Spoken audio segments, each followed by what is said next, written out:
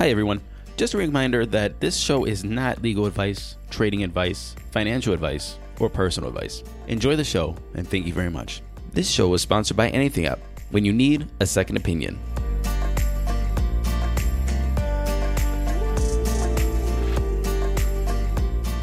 Yo, welcome to Crypto 101, the average consumer's guide to cryptocurrency. This is Matthew Aaron, and today we have on Robert Viglione of Zencash. Now, Zencash has been in the news today, and we recorded this episode about 2 weeks ago, so you're going to have two separate sections. The first is a 101 on Zen, and the second section is Rob and I got on the horn early this morning, my time, it was about 5:30, and we talked about the 51% attack on their network. So you're going to hear the first part and then the second part. And I apologize in advance. The second part was recorded early this morning, so we didn't have much time to give it a good edit, but it sounds pretty good. Enjoy this conversation. Zencash 101 with Rob Viglione, and comes back and talks about the 51% attack. But before that, please go to crypto101podcast.com. That's crypto101podcast.com. There you can join our social medias, our Facebook, our Instagram, our Twitter. Please answer the questions on the Facebook page when you're trying to join. Only by answering all three questions will you be allowed to enter the community. We try to have sincere, genuine people that are not going to spam or try to sell people things in our group. It's just for education. It's just for sharing knowledge. So please fill out those questions. Also, send me an email to say what's up. Please subscribe to us on iTunes. Subscribing to us and telling your friends to subscribe helps us keep on the charts. So thank you very much if you have. And if you haven't, please subscribe. Leave us a comment and a rating. And now, without further ado, here's Rob Viglione of Zencash. We'll see you after the show.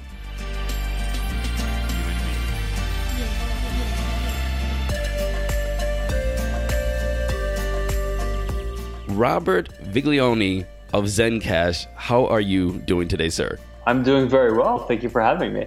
Man, no problem. Thank you for coming on, and thank you for staying up late to do this podcast with me. That's not too bad. I have some tea here just to kind of keep myself up a little bit. Right on. Well, I have my coffee and my Iron Man cup right next to me. Nice. So what we're going to do today, this podcast, this conversation that we're having right now was initiated by listeners, and they said you have to have Zen on. And I'm like, I don't know anything about Zen. I haven't really heard much about it, but for somehow it worked through the grapevine. We're talking together right now, and I think that's awesome. So what I want to do today is I want to know about you. I want to know about the start of Zencash, and I want to know about the projects you have out now and the ones you have in development, and then we could just, kind of go by the general market. This is just a 101 on you guys. What do you think? Cool. We can talk tech, we can talk me, we can talk the team. Totally up to you guys. Right on, because Crypto 101 is for the average consumer, and we just really want to break it down for the average listener, the person that's putting $100 or $200 of their hard-earned money to an exchange to buy your token, and so they can be more confident with it. Yep. Cool. Perfect. So then let's just start with, who are you?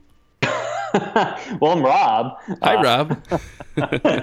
So my background, I'm at my core a scientist, physicist, mathematician, but then I actually left the hard sciences and expanded into, I got an MBA to get a little bit of management experience. I was a military officer for leadership experience. And then I went back for my PhD actually in financial economics, because I thought that having the kind of the hard science and then the econ background would just be a really nice combo to build. Oh, especially to do what we're doing here. I think it's a perfect combo. So why I got into Bitcoin, I could say I came from just the heritage of libertarian cypherpunks, where Bitcoin came from. I just got lucky, I guess, being part of that community and, getting into Bitcoin early on. And then from there, I started getting involved in the community. I actually started doing my academic research for my PhD in Bitcoin asset pricing. And then that led me into actually getting a little bit more entrepreneurially involved in the space. And then the more I got into it, the more it just kind of sucked me in. And then I was on a project called Z Classic, working on the core team there. And talking to a few of the other guys on the team, we realized there's just this, kind of a big gap in the industry, particularly on the governance side and applying economics, I think, a little bit more thoroughly to different stakeholder groups, and then expanding the particular technology in a direction we thought just made a lot of sense. So that's where we launched Zen, from that kind of motivation. Right on. So you were in the military, you have your MBA, and you have a PhD. So you're not a slacker. Well, I can say I'm actually my mom will tell you I'm still ABD on the doctorate, which is all but dissertation. So I get to teach and actually teach a Bitcoin and blockchain course, but I still need to defend my dissertation later this fall, hopefully. Knock on wood. Oh, right on. Where do you teach at? University of South Carolina. Oh, cool. Right on, man. That's awesome. How long were you in the military? What branch? 5 years Air Force, all and right. then I did consulting work with basically all branches: Marines, Army, and then Special Forces as well. Right on. You look like a young guy. May I ask how old you are? Yeah, I'm almost 40. Good exercise and diet, I guess. 1979 by any chance? No, 80 actually. So Okay. I'm just turning 38. All right, right on. I'm 1979. Cool. So there's a picture of you on your Skype with a person. Who is that person? I'm guessing it's my wife. I hope it's her. You got some explaining to do if you don't. I know, right? Seriously. So you wife, kids, dogs. Yeah, so I'm married, actually. Married, no kids, and no dogs. The no dogs is like our one really big regret so far, because we just absolutely love dogs, but we just have no time, and we're just constantly traveling around. So she actually works on the Zen project as well. She runs our ops and marketing. So she's kind of like the glue that keeps the team together. So we're just gone and working nonstop. So it's just, a dog, hopefully in the future, if things go well, we hope to get a dog at least. Too bad she couldn't hop on the call with us. But Well, she probably arranged it actually, or at least her team did.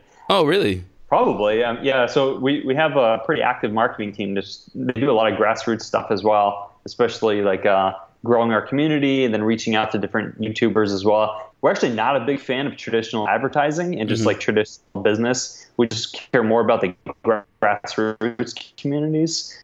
So hearing, like you said, where your listeners were actually telling you or kind of requesting that we talk, that to me is awesome. Like that's the way it should be, more so than just paying for advertisements. Absolutely. I agree. 100% agree. Let's get into Zencash a little bit. And you said that it is a fork of Z Classic, in which is a fork of Zcash, or can you tell us a little bit about that history and how that works? For sure. So actually, Z Classic is a clone of Zcash. And to be honest, if I could do it again, I would have chosen Zcash to fork from. And I was just having this conversation with Zuko a couple weeks ago. He was asking, well, why didn't you just pick Zcash? And I'll just say that it didn't cross my mind because I was working on Z Classic. So it just made a lot more sense. We were kind of working in the community. We got to know the community, and we feel ourselves to be a community-driven project. So it just made sense to fork from Z Classic where we were. But Z Classic, the whole purpose of Z Classic was really to be a clone of Zcash, minus the founder's reward and some other kind of minor parameters up front. For instance, when Zcash launched, there was a bit of a delay in the new supply emission rate. So little things like that, but mainly for the founder's reward, removing that and making it just more what we thought at the time was a Gale variant of our project. But, honestly, I think we would have been better off forking from Zcash. It would have made, I think, a little bit more sense because the code was just more current anyway. You said that there are some aspects of the market that were not being taken care of. And that's why you said, we need to do something else. Yeah. And let's fork from Z Classic. Z Classic, you were working with them. Did you try to convince them to go a certain way? And they said, nah, we're not doing that. And then you just said, okay, well, I'm forking this and I'm out. Yeah, so the whole point of Z Classic was really to just be a one-for-one clone of Zcash and to be nothing more, to do nothing else. In fact, it just had a very strict mandate. And really all we wanted was a functioning blockchain that had ZK snarks, which is the privacy feature that Zcash has and Z Classic has. That's all we wanted, all we needed. So that was the base from which we started. And then from there, we kind of went down this whole platform route where, I could talk about that a lot more. But we're kind of pivoting to be much more than just a privacy coin or like a cryptocurrency. So really the whole point of forking was just to start with the base and then to start building on top of it. All right. So what were the things, and you said that there were some things that Z Classic wasn't doing that you wanted to see in the ecosystem or in the space or what have you. What were those things? Sure. So the biggest one I could say is Z Classic operates just like Bitcoin, but with privacy. Mm-hmm. And the problem with Bitcoin and then all the derivatives from there that don't modify it is there's a lot of other stakeholders in the ecosystem, and you have to create incentives for all of them. And you can't just expect people to participate kind of their own free will forever. and, grow the ecosystem. So really what we wanted to do was we wanted to build a treasury system so that block rewards are split between miners, a treasury pool, which gets allocated to like developers, basically the whole team that we have right now of about 50 people, and then research projects, marketing, and so forth. But then we also thought there's this whole group of full node operators they're part of the backbone of any cryptocurrency, and they get neglected entirely from most cryptocurrencies. So what we did was we thought, well, let's split the block reward a different way as well and start compensating people to run full nodes, but with enhanced security on them. Because security is a major part of what we do. So we wanted to layer in an additional kind of encryption layer into our protocol and then pay people to run the software. So actually, just modifying this little thing, the economics a little bit, actually kind of exploded our node network. And now we have more nodes than Bitcoin after just about 4 or 5 months of doing that. So yeah, it's a pretty big deal, I think, especially for our future plans. So you mentioned a lot about like compensation and incentivizing, and that was like one of your major splits. You're like, you know what, we could probably do this a different way, and it makes it either more fair or more rewarding for different players or participants in the system. But then you have this whole platform system that you're working on as well. Messenger, publishing, ZenHide. Where did that come in that plan of forking from zClassic? None of these things were part of zClassic, but these were all things that we thought should be included. So our goal is really to have like a full privacy-based ecosystem. But the ecosystem goes much further than just these, basic tools that you see we're developing, like Messenger, document publishing, and so forth. We're actually building out what we hope to be is a full end-to-end, peer-to-peer economic system. So, like really, the way that I look at our project is we're focusing in the long term is more of a data play.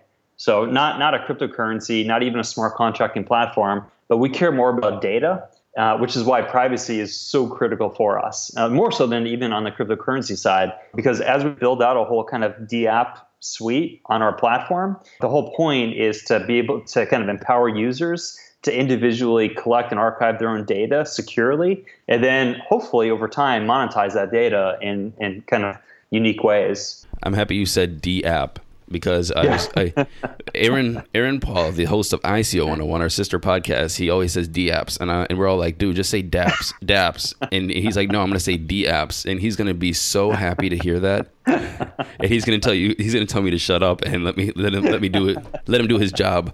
So I'm really happy you said one major thing in there. Well, I mean, I'm happy you said a lot of things in there, but one thing I really want to focus on right now is that you don't plan to be a currency. And the first thing I was thinking was Zencash privacy coin, Jesus, another privacy coin. Yeah. What are we doing with all these privacy coins? Everybody's trying to make a privacy currency. So you're not doing that, or are you thinking that Monero and Sumo Coin and Pivx and all these other people are competition? I don't view them as direct competition, actually. So I view our coin as like one of our DApps. Don't start changing now. You're gonna piss off Aaron. But that's how I view our coin, is one of these applications that run in our ecosystem. But it's much more than that for us. So privacy is an absolutely critical part of what we're doing, not for just the monetary transfers back and forth. Like we don't even view ourselves as competing in, say, like the markets that Monero is operating in, like online dark markets and such. Like that, we don't even care about that at all. Mm-hmm. What we care about is having strong privacy so that we can build an app suite in our ecosystem, and then for each of our apps we build, users can configure to whether or not they want to collect and archive their data. And when you archive data, you have to have like maximum privacy. If you have any suboptimal privacy feature on data archiving, you're just a hacker's dream. That's why we chose zero knowledge cryptography platform or technology, is because it provides just the absolute best obfuscation techniques out there cryptographically. But from there, it's really for us. We want to build out, this network. We already built out, the world's second largest cryptocurrency network in terms of nodes. Mm-hmm. Now we're going to layer on a whole side chaining system, which will integrate smart contracting into, and then all of our, applications onto that layer. And then from that layer, our users will have the choice to collect and archive, use themselves, or monetize their own data. So that's really it. Like the fact that we have a coin that operates, as one of the apps within this ecosystem is definitely not our main feature. So actually, we're going through a major rebranding exercise because the whole cash on the end of our name is such a misnomer, and I think that this made us so underrated in the ecosystem. Just because people view us as okay, another privacy coin. That's great. There's plenty of others out there. But what they don't realize is what we've been doing in the background and the whole kind of platform system that we've been building. Right. You said you're the second largest in terms of the nodes. The first would be Ethereum? Yep, exactly. And third Bitcoin? Yes, exactly. So we're snug in the middle. And I think we're going to overtake Ethereum probably within a month or two. Right. So we actually have a big kind of consensus change coming up in the next month. That's going to significantly increase the payouts to node operators, which should significantly increase the network. Cool, man. Cool. So I'm happy you said that about Zencash. And I was looking at the site and I was doing some research on you guys, and I was just like, yep, other privacy coin. And then I scrolled to, the middle of your website, and I was like, okay, you have these different apps or dApps or D apps or whatever you want to call them. And there's Messenger, Publishing, and Hide. Can you explain your vision for those? Yeah, sure. So, I mean, these are really just kind of the first layer of apps that we propose to throw out there to the community. And really the point of it was because we want to create as strong of a kind of a privacy-oriented ecosystem as possible to make our users feel comfortable with, operating in the ecosystem. So to feel comfortable, being able to kind of keep your funds obfuscated or at least, not visible to the whole world on a blockchain was priority. Then for people to be able to communicate with each other within the ecosystem, safely, securely was priority. That's hence the Zen Chat protocol. And then we thought, well, there's probably people in places around the world that are kind of censored from the internet, censored from cryptocurrencies because they're just in bad jurisdictions. Well, let's use the tech and create kind of a document publishing tool, like a distributed hash table, sort of thing, within our node network. And then we also thought, well, because there are people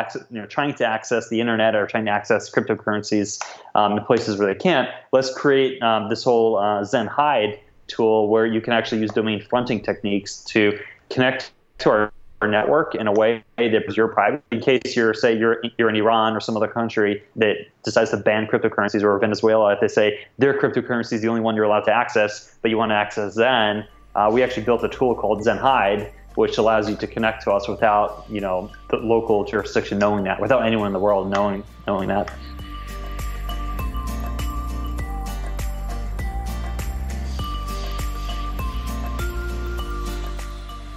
And now a word from our sponsor, Anything App. Hey everyone, it's Anything App, a blockchain project from the Netherlands. I hope you're enjoying Crypto 101 podcast. We've been developing a platform over the last year that we are very passionate about and we wanted to share with you. With the Anything App, you can quickly connect with someone you don't know yet to get help from them over the phone. Some of them will help for free, while others might charge a small price. You can call, chat, video call. Don't know how to fix something? Cool. Just video chat the handyman and ask. Don't know which pants to buy? It's alright. Video chat and show a stylist. Do you have a quick tax question regarding your crypto? Sure. Just ring someone for 2 minutes instead of Googling for hours. Taxes, business development, food, mental health, furniture, you name it. Whenever Google is too slow or you need another set of eyes on something, that's the Anything App. With Anything App, people save time. People solve problems. They make money. They feel great after helping someone or feel great after being helped. It's a transparent and fun source of income that's available to anyone. Check out the website, anything.app, and join the token presale, which should be live right around now. Thank you very much, and we're looking forward to disrupting communication together.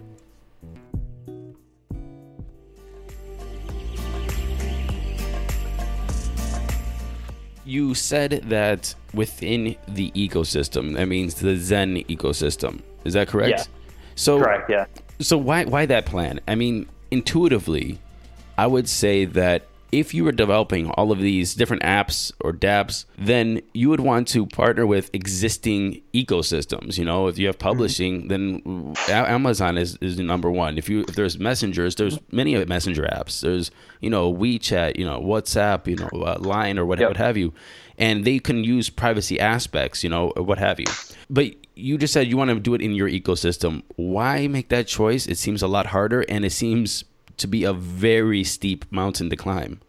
No, so I completely agree with you, actually. So that's not, we don't have this kind of binary vision of everything has to be in-house. In fact, we're big fans of integrating where we can. So actually on the publishing side, we have one of our wallets integrating with IPFS, the Interplanetary File Storage System, to do exactly that. So in fact, we're finding out now that we're kind of at the stage where we're evaluating different architectures, the whole IPFS integration makes a lot more sense, we think, than the whole using our node storage for document storage just because of legal issues.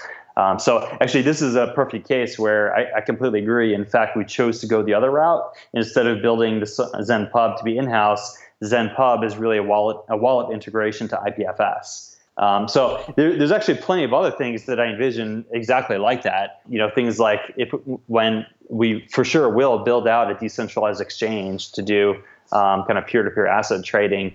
And I've already reached out to one peer-to-peer exchange already to see if there could be an elegant way for us to integrate our tools. So I completely agree. I guess philosophically, I'm a big fan of evaluating all options, but of course, if we can leverage the network effect that someone else has already built, I prefer that option first and foremost. And being an integrating function, I think, makes more sense. You have a $100 million market cap, and I know market cap doesn't mean a lot. It's all very speculative, but it seems as though there's 2 dApps that are in development. In one app, the Messenger app that you say is launched, but I couldn't really find it or use it because I read that it was part of the wallet. So I downloaded the wallet and I was like, okay, I'm gonna send people messages. It wasn't really visible. Maybe I downloaded the Lite client. Maybe not. It's in the full. It is, yeah. It is in the full. So, okay. Yeah. So basically the way I look at it, you have a half a product and you have other products in the work. And it's all an ecosystem. Where is your vision of how this is going to go? How is the market cap justified? And what can you tell these people that have put their money in to make this market cap $100 million that it's worth it?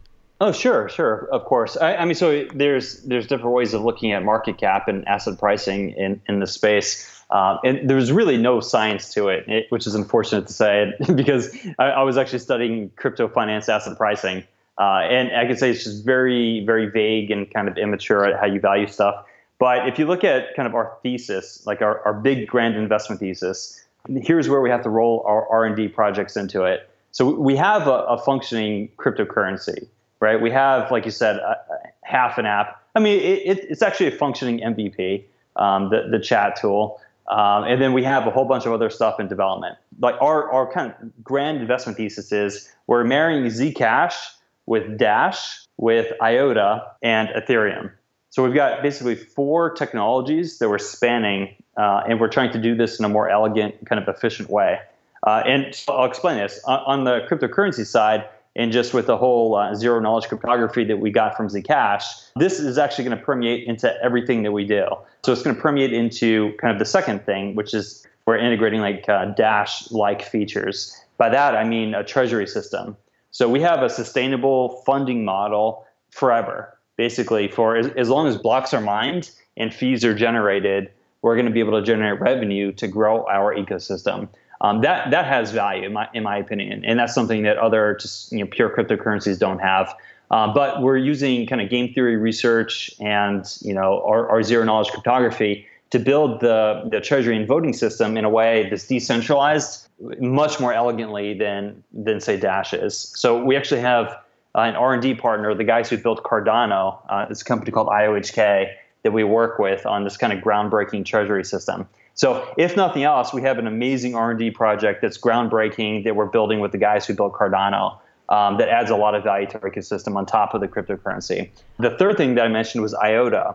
So the second R&D project that we have with IOHK is a massive protocol upgrade into something called a block DAG, which is a much superior kind of next generation IOTA technology, where instead of having the Tangle, which is a transaction DAG, where you have transactions that are kind of organized into this tree structure that grows by transactions, validating other transactions. We're still arranging transactions into blocks like you do for Bitcoin, but the blocks themselves will be arranged into a tree structure, which is going to give us something along the lines of 2,000 or 3,000 transactions a second capability in a way that's much more like mathematically valid, because we're starting with academic research and then actually doing the proofs in the academic research, the math proofs, and then actually building code from that, testing it, and then putting it into production level code.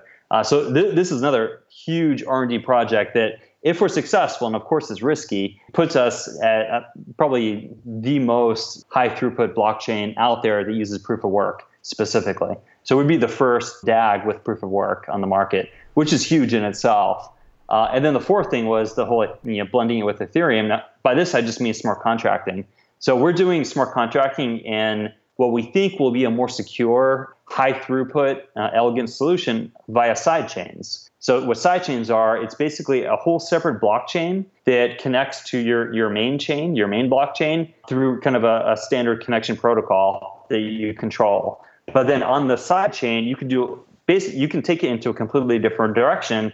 So what we're doing is we're going to layer our smart contracting platform into the sidechain, which means that if something goes wrong with the scripting languages and there's some bug, like there often is on Ethereum, or every now and then there is on Ethereum, it won't affect our main chain. So we think that this is a much more elegant and secure solution for smart contracting even. And we're going to do it on a delegated proof of stake network, which would be maybe 1,000x faster than Ethereum. So if you combine these four value propositions into what we're doing, and then look at that as just our base in terms of the investment thesis, and then look at a longer term vision of, okay, now that we have this base infrastructure that's technologically groundbreaking, economically the most sound, because we actually use game theory and real economics to make sure every stakeholder group has incentive compatible mechanisms built into the protocol. And then look at our long-term vision of this full app suite where we're building a sort of, like a Google Play Store, where you kind of go into there on your Android device and you purchase different apps on your phone. We're going to have something very similar, like a Zen Play Store, where we're going to have all these apps in our ecosystem, and you can go choose a la carte which ones you want to run as a node operator, and then share revenue streams with the developers. The developers and the node operators will share revenue streams. So there's just this whole kind of expanding value proposition that I think makes us very unique and much different than any, say, like privacy coin on the market. And if you look at valuations, we're, 1/10 the valuation of any one of those other projects that I think we have a credible chance of surpassing, at least technologically. Thank you very much for that answer. And it was very thorough and very in-depth. I guess what I want to get into as well is the product. Okay, so you talk about the infrastructure that you're building, the protocols, and all these different aspects of how you're going to do something in the future. So the framework isn't there. We are building it. The apps are not there. We are building it. I tried to download the full client of your wallet. Then it says I have to download run a full node, which is more than a gigabyte of data on my computer just to send messages, using blockchain. So it's private and, encrypted and all these other things, which seems like a big cost when I could just, go and download, Telegram or something like that. So. Oh, for sure. Yeah. And I'll say, though, that messaging app, that's not even in my consideration when I talk about this app suite. We're not going to make $1 billion valuation on, a messaging app at all. We're not Telegram, and we're not trying to compete there at all. This was more just kind of, just initial MVPs, as part of our infrastructure build out. But really, we're just focusing on infrastructure right now. Mm-hmm. We haven't even started to focus on our app suite. So the app suite is going to run on the side chains with our smart contracting solution. So the stuff that we have right now is really just meant as kind of like MVPs just for like base infrastructure, and that's it. So your envision for these apps, nobody's going to have to download like ZenPub and run a full node or have 1.5 gigabytes of data on their phone or their computer or... No, and even for apps. So I'll give you one example of an app. And this is just a conceptual idea. But so we have zero knowledge cryptography built into our protocol. This will be in our sidechain, in our smart contracts. Could you explain zero knowledge cryptography? What is that? Oh yeah, sure. Zero knowledge is just like the name suggests. It's you can have a transaction or a data structure where you can prove that something exists. You can prove some truth without revealing any of the details of the proof itself. Mm-hmm. So in the currency context, this is like I could send you a transaction, and on the blockchain, you'll see that some valid transaction occurred. There was no double spending, but no one could tell that it was me who sent you a transaction. They have no idea how much was actually sent either. Mm-hmm. So it's completely obfuscated. But now this could map very nicely into other data structures like healthcare data or financial data for investment banks. This is why JP Morgan's partnering with Zcash, for Quorum to build it into, their kind of asset exchanges. So anything where you want to be able to kind of collect data privately, but then still reveal or do functions on top of that data. For instance, we're using this in our voting system. So as a voter, you don't want someone to know who you voted for, but you want your vote to be counted. Right. This is a perfect application of zero-knowledge cryptography because you can cast your vote with ZK Snark-based transaction. So your vote will now be aggregated because we can do a mathematical function of addition onto kind of the broad set of these votes without revealing actually who voted, but we can still prove mathematically that there's no double counting of votes. It's really elegant stuff. So the apps that I envision aren't like a chat tool. The apps that I envision are like a whole healthcare services platform built onto our sidechain in a way that would be kind of like an ERC20 token kind of integration. So we're going to have a whole API layer into our sidechain system or our smart contracting system so that people can build out whole businesses on top of it and leverage our blockchain for security and privacy, fungibility and all the other good things that you get out of a blockchain, and a whole ecosystem as well in terms of users, customers. But that's what I envision is like whole businesses built on the platform, not like a, Zen Chat. Zen Chat is just something that we built out just to kind of demo the tech while we're building out the infrastructure. All right. So I love products. Exactly. There's not that many products in this space yet, to be honest. Exactly. When can we see these products? We want to see them. What's your timeline? We're actually thinking about spinning off a for-profit company whose whole purpose is to act like a VC incubator for actual products to be built on the system. So kind of like what Ethereum did with Consensus is what we're envisioning here for Zen is, there's just so much value to be had by targeting investment and kind of development expertise on actual products. And when I say development expertise, I don't just mean engineering expertise. So like the way that we're run is we're not just kind of a set of engineers building this project. We actually have a full stack business where we have 50 people on the team in 7 divisions. So we have engineering, of course. We have a great software team. We have a QA testing team. We have an infrastructure team. But we also have a business development team. We have a marketing team, an operations team, a research and development team. We have a finance and accounting team. So we're run like a normal, like an actual organization, not a hobby project that forked to GitHub repo. So we're actually kind of operating on full steam ahead in all dimensions of the business. Oh, and I should say we actually have a product and user experience division as well. So you'll see we actually have like brand new wallets set for release. We actually just demoed them at Consensus last week. So we should have them on testnet, I'm guessing, next week.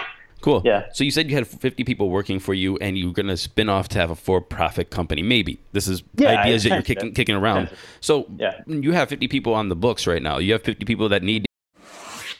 Hey guys, TiVo here to tell you about the Eufy Video Lock, a smart lock, a 2K camera, and a doorbell all in one.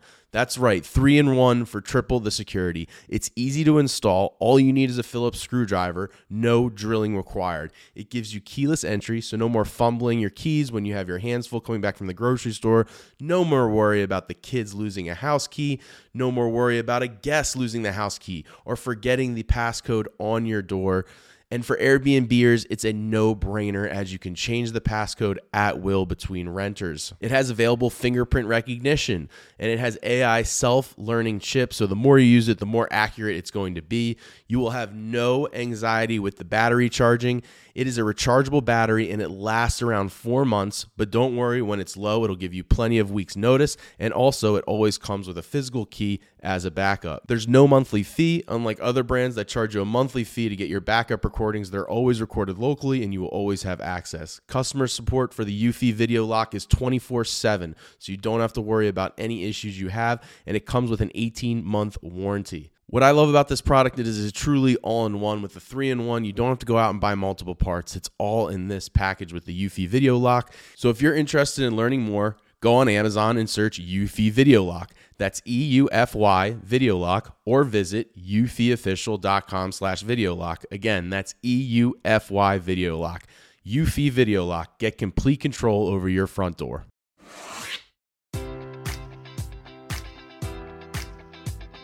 Enjoy all your favorite sports like never before at BetMGM. Sign up using code Buckeye and receive up to $1,500 back in bonus bets if you don't win your first bet. When you register with BetMGM, you'll get instant access to a variety of parlay selection features, live betting options, and the best daily promotions in the business. And with BetMGM at your fingertips, every play and every game matters more than ever. Place your money line, prop, or parlay bets with the king of sportsbooks today. Sign up using code Buckeye and receive up to $1,500 back in bonus bets if you don't win your first bet. BetMGM and GameSense remind you to play responsibly. 21 plus and present in Ohio, subject to eligibility requirements. Rewards are non-withdrawable bonus bets that expire in 7 days. Gambling problem? Call 1-800-GAMBLER. In partnership with MGM Northfield Park.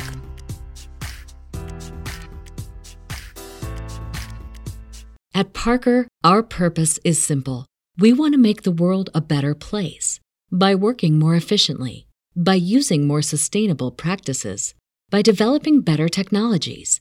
We keep moving forward.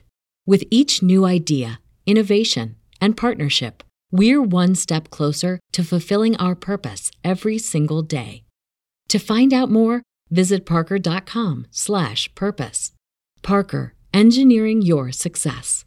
Get salaries and eat and all these things. How are you paying them? And I guess the real question is, out of $100 million in your market cap right now, how is it being divided that you are paying these 50 people that are working for you? And what is like the founder's shares, your shares, things like that? Like, is this where we're going to see you showing up to Consensus with, Richard Mille $100,000 watches? Or how does this? No, actually, we didn't build any founders rewards into the system, nor did we do a pre-mine at all, because to us, it was really important to have an egalitarian distribution. So even all of my stake is what I bought on the market and then what I get paid in a salary that's below market anyway. So I'm getting paid less than I would if I just went out and got another job. So I get that. Tell me about it, man. Tell me about it. I'm a podcaster. yeah, exactly. But it's really important for us because, if the project is successful, we'll do really well. I bought a ton of Zen, but the point is that I went out and I bought it. And then I get paid, I get paid, fair market compensation. But this is the whole team as well. But here's the beauty of what we did and why I say economics matters. Economics matters in the long run. So economics may not matter for a pump and dump group that pushes, some scam coin up to $1 billion. But economics matters in a 2 or 3 or 5 year horizon where we built into our system that basically, every block that gets mined, I guess after a month from now, it'll be 10% of the block reward goes to the treasury. And the treasury is going to be up for vote by the community, using this whole very sophisticated game theory model that we have. And, we bid contracts on this. So even our team, we're going to be bidding our team as, a contract to the DAO. And the community can either, fund us or not fund us, maybe fund part of it, not fund other parts. We'll see. But this is the sustainability of it, aspect of it is with an ICO, you get a ton of money up front, and then you have to figure out, well, how do you allocate this over the next 50 years? You have no idea. You have no idea how much you spend today versus next year versus 5 years from now. You don't even know what your investment opportunity set is going to look like. What's the technology going to look like? What's the competitive landscape going to look like in 5 years? I don't know. So why would I want all my money up front? I much prefer an incremental funding model like we built where you get paid every block that's mined, you get a little bit of money. And the effective budget that you have is based on your performance in the market and how the market rewards you. So the community is voting on the salaries for everybody? So right now, no, not at all. Okay, actually, so you have 50 people. Basically, you have, let's say, an engineer, a developer, you have your product design, UI, whatever you said. Who determines their salaries? And then when they're looking for their paycheck, how is that allocated from the money that you have? Where does the money come from? No, so we did it real simply. We did it real simply because we don't have the DAO operational yet. We have that as a Q4 deliverable. So the interim solution was we set up a nonprofit foundation that has a board of directors. And then what we did was we brought, an accountant on staff, a CPA, certified fraud investigator, to actually run our accounting for us. And then we use Glassdoor, actually. If you go to glassdoor.com and research any labor category experience level you want, that's what we did for all of our 50 guys. Mm-hmm. So what are these people worth on the open market? And we chose, one of the median percentiles for what their salaries were. So this is how we based our compensation scheme for everyone. So the base of the compensation scheme was set to be a little bit lower than you would get on the market anyway.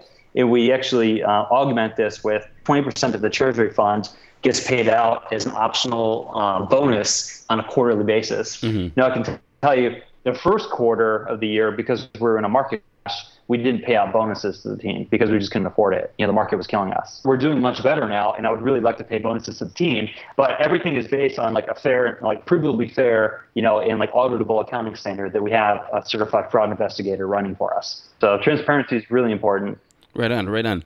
On to general questions. Who do you look up to in the space? Oh, by the way, before we go into this, I want to say that the Richard Mille watch, $100,000 watch at Consensus is not a big deal in my opinion. So a lot of people were giving Charlie Lee a big deal about his watch that he was wearing, and then they said Fluffy Pony's watch, and I made a comment on Twitter, and actually Charlie replied to me and said, it's an entry level Richard Mille, which whatever that means. But I don't think that it's a big deal if you do a good job and you make a good living and you make money and you want to buy yourself an expensive watch, buy yourself an expensive watch. It's not a big deal. Yeah, of course. So I don't want anybody to think that just because I don't know. I don't have a problem with it. Some people really have a problem with saying, oh, he bought an expensive watch and it's he's not for us. Well, no, that you can treat yourself, right? No, I hear you. I mean, maybe it's correlated with scammers, but I mean, if you actually earned it, then who cares? It's your money, your business. Agree. So anyway, going back to my general question, who do you look up to in the crypto space? If you were on Twitter and you're going through your feed, or if you were watching something or reading something and this person was being interviewed or tweeted something or said something, who would that person be that you would just stop and go, I'm reading it? Yeah, I could tell you 3 guys in my Twitter feed that every day I look at. One would be Charles Hoskinson, the CEO of IOHK and founder of Cardano and Ethereum. The other would be Zuko. I'm just a huge fan of what he's done for privacy in general and commercializing snarks. And then Barry Silbert, actually, for his business acumen and building basically a kind of a cryptocurrency, huge portfolio, and being one of the first legitimate business people to just put a ton of money into the space just early on and having that vision and building up this portfolio. Right on. So if you were watching this as well, and you were going to take somebody's advice, who would you reach out to for advice in building the company or in crypto in general, or maybe even, making an investment? Buy some of that Bcash. Yeah, right. Well, I'll say Charles is an advisor already. So actually, I mean, Charles for sure already is an advisor, and I look up to him a lot just in terms of vision, values, and tech acumen. And, Barry, I think, just has incredible vision for the business side and looking at the long-term product cycle and where we're going and how we're going to make this stuff useful. So those are the guys that I would reference in terms of advice. Right on. So I know Zen is doing a lot of things and moving for the future, but let's not think about Zen for this next question. What project do you think has the most impact for the future? If you were going to look at the swath of projects that are coming out on the blockchain or involved with the blockchain or cryptocurrency, which one would you go, I'm going to bet on that one? Yeah, and I can't pick Zen on this one? You cannot, sir. Okay, I'm sorry. Sure. Because I would personally say Crypto 101, but Right. I think the generalizable blockchains, things like, not to be cliche, but what Ethereum is doing, and Ethereum has just such a massive head start with the smart contracting and building out their ERC20 API, which is brilliant, and providing a standardized way for businesses to kind of, ICO, but then also build their platforms on their system. I think they have a huge head start. So I'll say Ethereum. I'll take the generic answer here. And it could be an Ethereum-like platform in the future. But if I had to make a bet outside of, the ones that I already mentioned, I would probably go with that one. When valuing these ecosystems, I think you have to not just look at the tech, but look at the people behind it. So this is why, we're also thinking for-profit entity, because Ethereum has Consensus, which has about 1,000 people on staff. So these are 1,000, generally very smart people and motivated people that are going to be building really cool things on top of that ecosystem. So I would pay attention to it. Right on. Crypto 101 is positioned to be the first stop. Even though we go into detail, we have great guests on like yourself, and we break down the very bare bone basics and have great in-depth conversations about all kinds of topics. if this was the first podcast somebody into the space was listening to, because it might be, what would you want them to know? I think the thing to keep in mind here is that we're building out a different type of technology. But in the end, if this technology isn't going to translate into useful consumer products, it's not going to be all that useful. I mean, there's some killer apps. Like I argue that Bitcoin itself is a killer app in terms of like an international currency, like where people all over the world can use it without asking permission, which I think is huge in places like Venezuela. But take that one use case aside, and then think about blockchain tech and all these other companies or projects that are trying to build kind of permutations of this technology.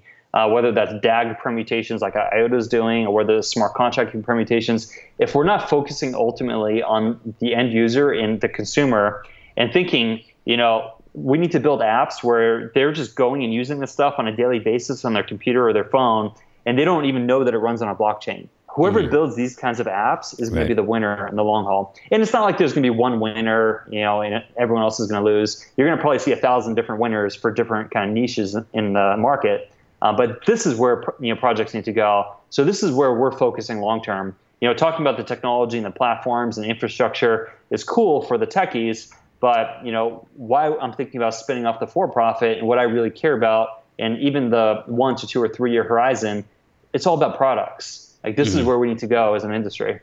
How comfortable are you knowing that people are investing tens of thousands, hundreds of thousands, or even millions into your project with hopes that these products that we talked about are going to be there in the future? This is one thing. So as a finance academic, I say this all the time and unabashedly. I'm the absolute worst salesperson for this project, and maybe that's why we still have such a low market cap. But I tell people, don't put all of your money into Zen. It makes sense if you like what we're doing and you do your due diligence, make an allocation into it, but diversify. And you shouldn't even have 100% of your portfolio into cryptos. You should have a well-diversified financial portfolio. You should have real estate, and crypto should be part of your overall portfolio. And within your crypto portfolio, if you like what we're doing, it makes sense for Zen to be a part of that. But don't put all of your eggs in one basket ever, unless you really have some huge inside information where that something is so amazing and the world just doesn't see it. But then you have to ask yourself, why doesn't the world see it? Maybe you're wrong, right? So this is where I have to put my academic hat on and just caution people. Like this is a massively volatile space, so don't put too much money into it. Right on. Okay, cool, man. I think that's about it. Before I ask the last question, I want to say thank you very much for 50 minutes of your time. And I know I asked some questions that were pretty straight and direct, and I'm really thankful that you answered them as eloquently as you did.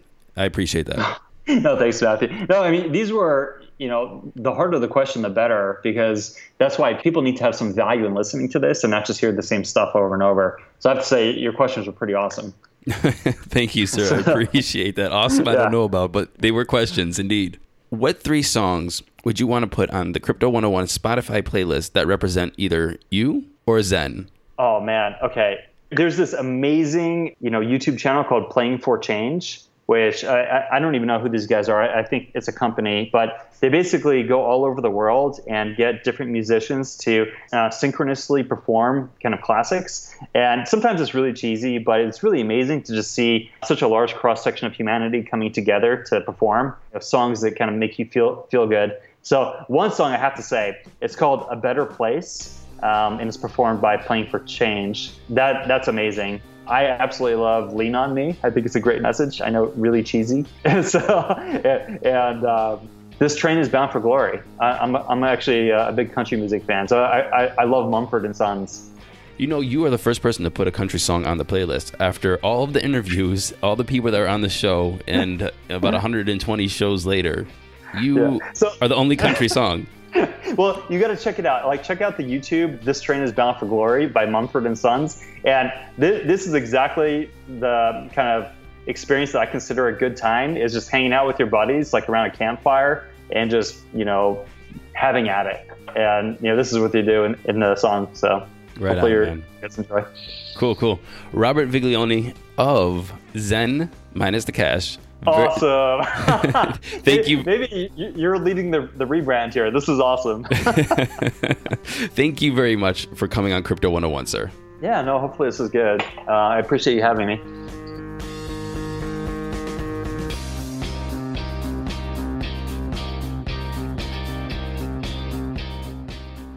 Rob, thank you for coming back on really quick to talk about some recent events. Hi.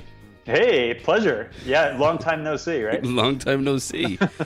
Rob, Zen recently had a 51% attack, and this could sound either big, scary, or not like a big deal, depending on who you ask. However, we just want to go through this really quick to understand what is a 51% attack, what happened to Zen Network, and just go through maybe the future of Zen. Is that okay? Of course, please. Yeah, definitely. This is the perfect time to talk about this, obviously, because it is actually a growing threat to the community. We're not the first project, and we won't be the last project that's been hit by this. But let's first dispel like some of the more negative or kind of unfactual stuff about it. Is a 51% attack does not create new coins, so the coin supply does not change. Your private keys will never be compromised, so all an attacker does is make it look like their own keys were used in a spend, which then they reverse. And there's always a victim, so it's always a very specific victim, and usually an exchange. So really the mechanics of what happens are basically,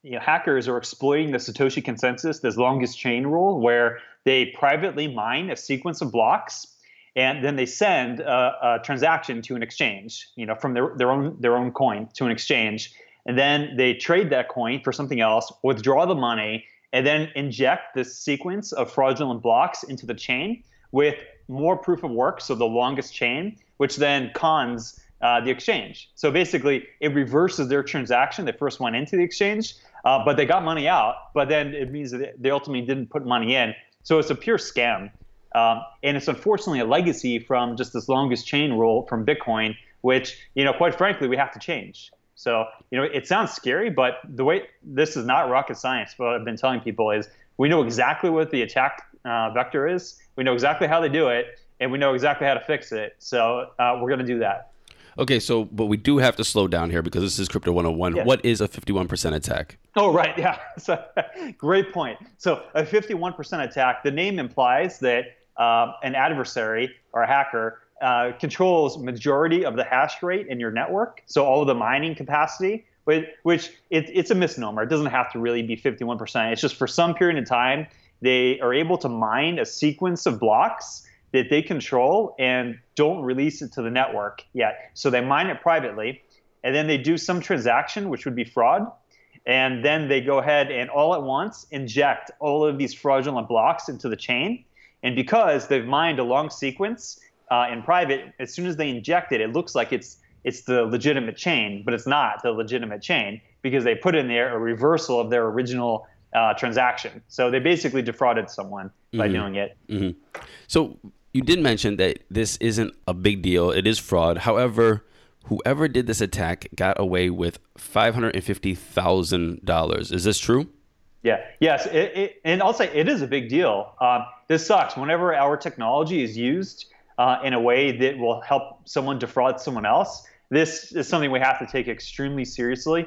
And we are. So if you want to talk about the response to it, I think our response should be like a textbook example of how to respond to this stuff. Was number one, we knew that this was a growing threat in the community, and we could talk about why. So we actually set up kind of tripwires, and we had the team ready to go for the second we saw something like this happening. Mm-hmm. Lo and behold, early Sunday morning or late Saturday night, East Coast time, tripwire, triggered. Team responded, analyzed the situation, saw immediately that this was an attack, and then we immediately spun up the team. We worked all night, which was incredible. We contacted every single exchange partner and let them know the exact mitigating solution up front is you just increase the number of minimum number of block confirmations before you release funds, right? Mm-hmm. So this is the most effective way to combat one of these things real time. And that's what we did. And then even that, while it was still going on, our marketing and PR team was putting together an exact transcription of what was going on so that we can keep the community involved and aware of what's going on. So it was just a classic case of, I think, the way that you're supposed to respond to this stuff professionally. The damage was mitigated because we caught it immediately and immediately alerted all of our exchange partners. Unfortunately, 3 transactions went through that were fraudulent that amounted to about 23,000 Zen. So you said we did say a lot, and I just want to break down what was said. there was a 51% attack. 51% attack means that somebody controlled, for even for a brief time, if it was 1 minute or 3 minutes or an hour or what have you, 51% of your network. We also said that this all happened on an exchange. So where is the break in the security? Because, and I'm going to ask this question because blockchain technology is supposed to be secure. This is a big reason why we're going to blockchain technology.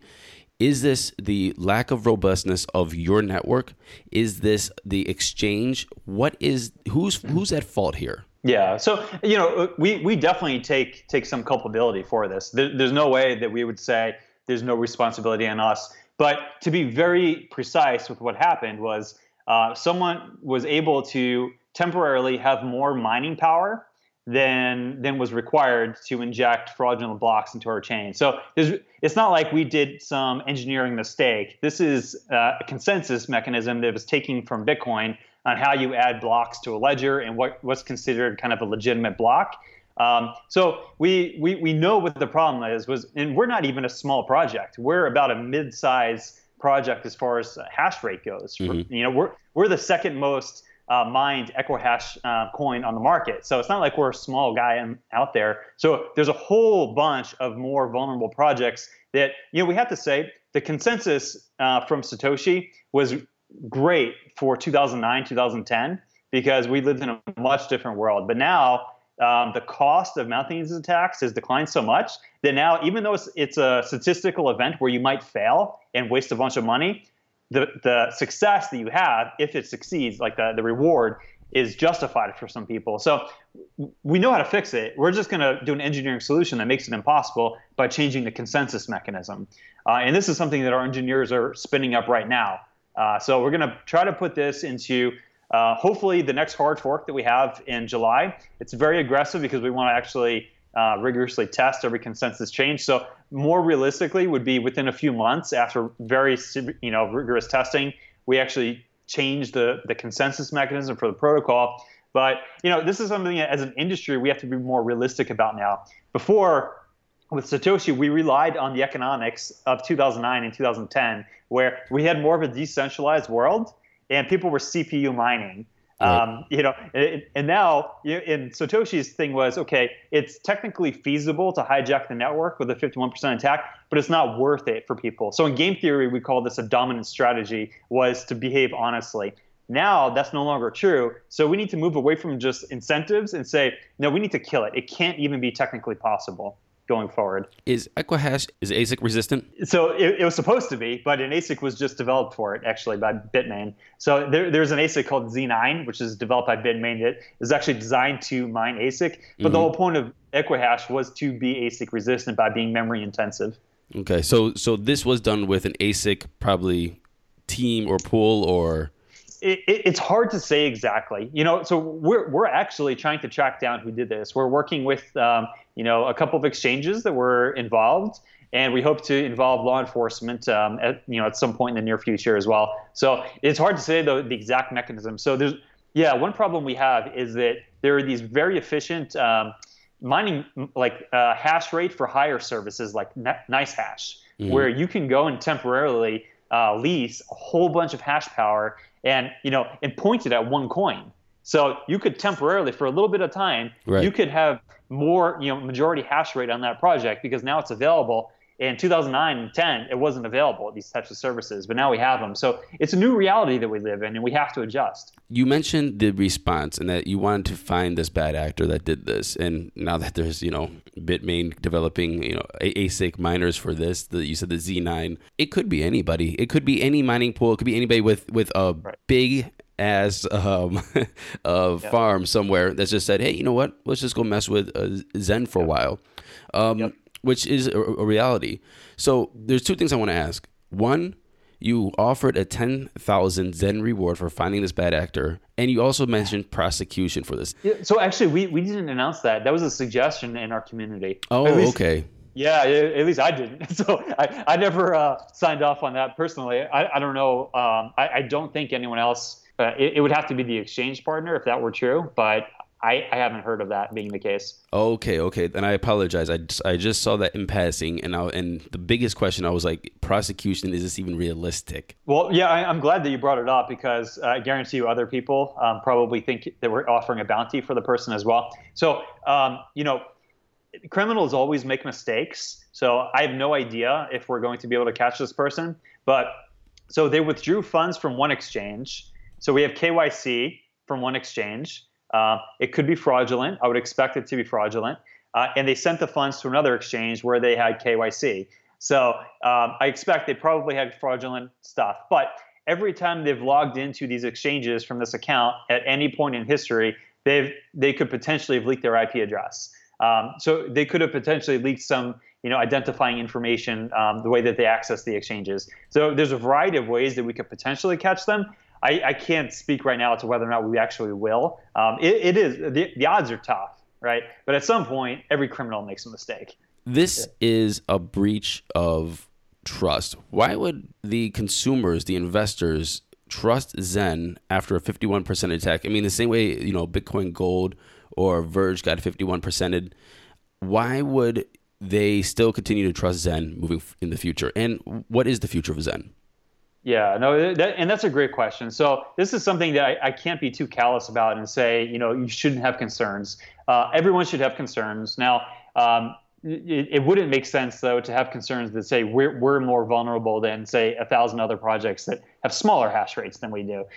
So if you're concerned about this type of threat vector, then it's a valid concern, and discount this rationally in how you value these projects. But we shouldn't be singled out as a project that's particularly vulnerable. In fact, I would say we're particularly hardened relative to where we were last week or relative to other projects on the market.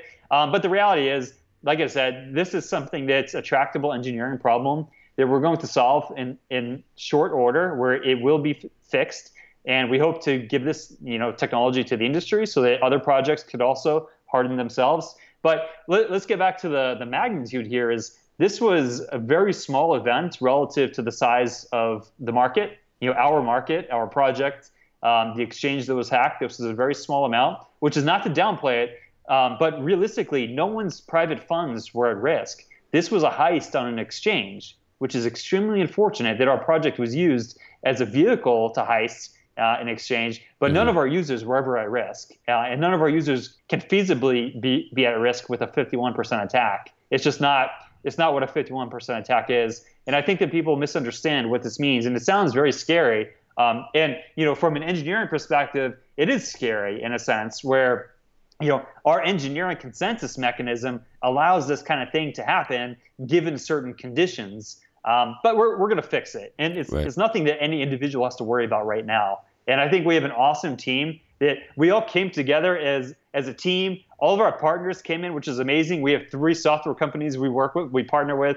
Right? We have some incredible partners out there, incredible team members. Our community's been awesome. So I think that we have, if you look at what we're doing, we have a ton of credibility in being able to solve this in short order. Already, I think the fix with the exchanges increasing confirmation times has significantly reduced the vulnerability that they have. Where did that money come from? Whose money was it? Where if somebody's walking out with if somebody's walking out with $550,000, where'd the money come from if it's not Zen? From the exchange. So they basically robbed an exchange. They robbed an exchange, so that's not people's funds. Well, it's the exchange's funds, and the exchange, So if a 51% attack is so severe and so large that they take hundreds of millions of dollars from an exchange, that exchange could go bankrupt, and then you lose your money on the exchange. Mm-hmm. And this is why it's always risky to put your money on an exchange. Now, hundreds of millions of dollars is much different than $600,000. Right. So this quantity, there's no risk of that being the case at all. But this is still something that we have to take responsibility for as an industry and fix it. So, we will. All right, last question before we get off. And first, I want to say thank you for coming back on for a brief chat about this. Like we said at the beginning of this, before we hopped on, we both felt really responsible to put out our first episode that we had, talking about Zen, and then talk about this recent event. So again, thank you very much for coming on. Yeah, no, thank you for having me. So this is awesome. Thank you. No worries. Yeah. Awesome. Wow. Well, by that I mean it's perfect timing. We need to get the word out because people are nervous, right? And especially with a Crypto 101 type setting, people that they hear this threat and they think, "Wow, this is really bad." They need to hear the details of what it is and what we're doing about it. Do you think that the site, and just I think a couple of weeks ago was the first time I heard about it, crypto51.app, and it's a site that did a price analysis for everybody to do, or a bad actor, not everyone, but a cost analysis for people to do 51% attacks on networks. And it said, for example, you know what? It's not in front of me, so I can't give you an example. Yeah. But anyway, it gives you a cost analysis, and it shows you how feasible it is to do a 51% attack. Do you think that this site made it more appealing for people to start attacking different networks? Absolutely. I definitely do. So I think we probably shouldn't lay all blame on them. That's for sure. We should not be doing that. We should not be looking for a scapegoat. No, blame right? them. Blame them. Maybe they want to come on the show then. We could talk. Right. But for sure, if you go and dangle like, hey guys, look how easy it is to go rob this house over here. Of course, someone's going to take them up on it and do it. Now, I do question the numbers in there, so I haven't seen their methodology. But one thing to realize is no matter what the number says, say it's like $50,000 to launch an attack on Zen. What they're saying is you're placing a bet that says there's some chance that I will be able to hijack the network for some period of time to do this. There's also a good chance that you won't. So how many people are willing to roll the dice with $50,000 at a pop or $100,000? So I think that when people look at this and they say like the numbers look like way too low, and they are way too low, all right, given the stakes, but still, for some criminal organization in say like Bosnia to say, hey, we're going to go roll the dice on, stealing $500,000 from Zen, with every time we roll, we lose $50,000 or $100,000. That's the reality of it. It's a stochastic event. Right, for sure. Actually, your price on there, they put you at $23,000. But then there's some people on there, or some projects on there that are just like ridiculously low, like Sumo Coin, $93. Well, in that case, why not? Let's do this all day. Yeah, exactly. So, this definitely exposes, but in a way, so this is what I was saying earlier today was we're anti-fragile in the sense that this kind of stuff exposes the weaknesses that we have, and we just have to fix them. But without them being exposed, who knows when they would ever be fixed? So I'd rather fix this stuff now while we're still a relatively small project than before we, become a much larger project and then something like this that we just didn't think about actually happens because we took it for granted. So, in the end, we're going to become much stronger because of this. It was a little kick in the butt that got us working our butts off. Right on. Actually, I got to take that back and say it's $7,300 that they calculate to give a 1 hour attack on your network. I was reading the wrong line, so apologize, everyone. How much was it? $7,308. $7,000.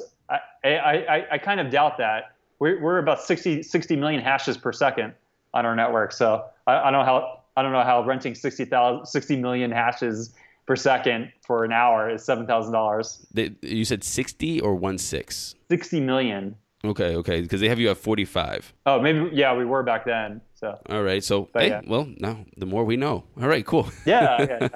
All right, Rob, thank you very much for your time this morning, this evening for you, and you enjoy those craft beers. Thank you very much. Appreciate it. All right, brother. Bye. All right, take care. Bye.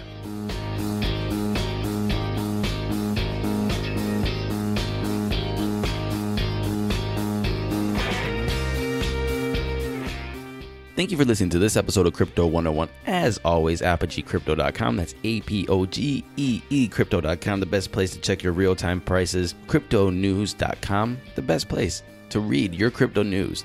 Always updated, always the latest. And if you need a website, WPOnTheFly.co.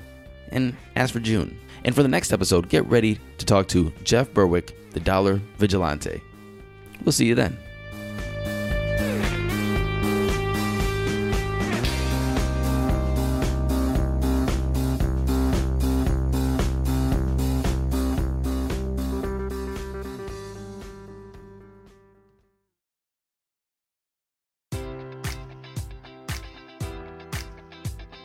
Enjoy all your favorite sports like never before at BetMGM. Sign up using code Buckeye and receive up to $1,500 back in bonus bets if you don't win your first bet. When you register with BetMGM, you'll get instant access to a variety of parlay selection features, live betting options, and the best daily promotions in the business. And with BetMGM at your fingertips, every play and every game matters more than ever. Place your money line, prop, or parlay bets with the king of sportsbooks today. Sign up using code Buckeye and receive up to $1,500 back in bonus bets if you don't win your first bet.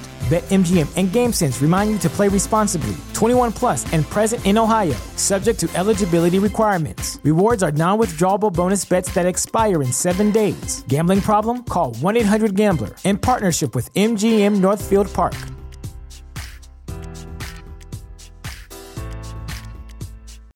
This is the story of the one. As a maintenance engineer, he hears things differently. To the untrained ear, everything on his shop floor might sound fine, but he can hear gears grinding or a belt slipping. So he steps in to fix the problem at hand before it gets out of hand. And he knows Grainger's got the right product he needs to get the job done, which is music to his ears. Call, click Grainger.com, or just stop by. Grainger, for the ones who get it done.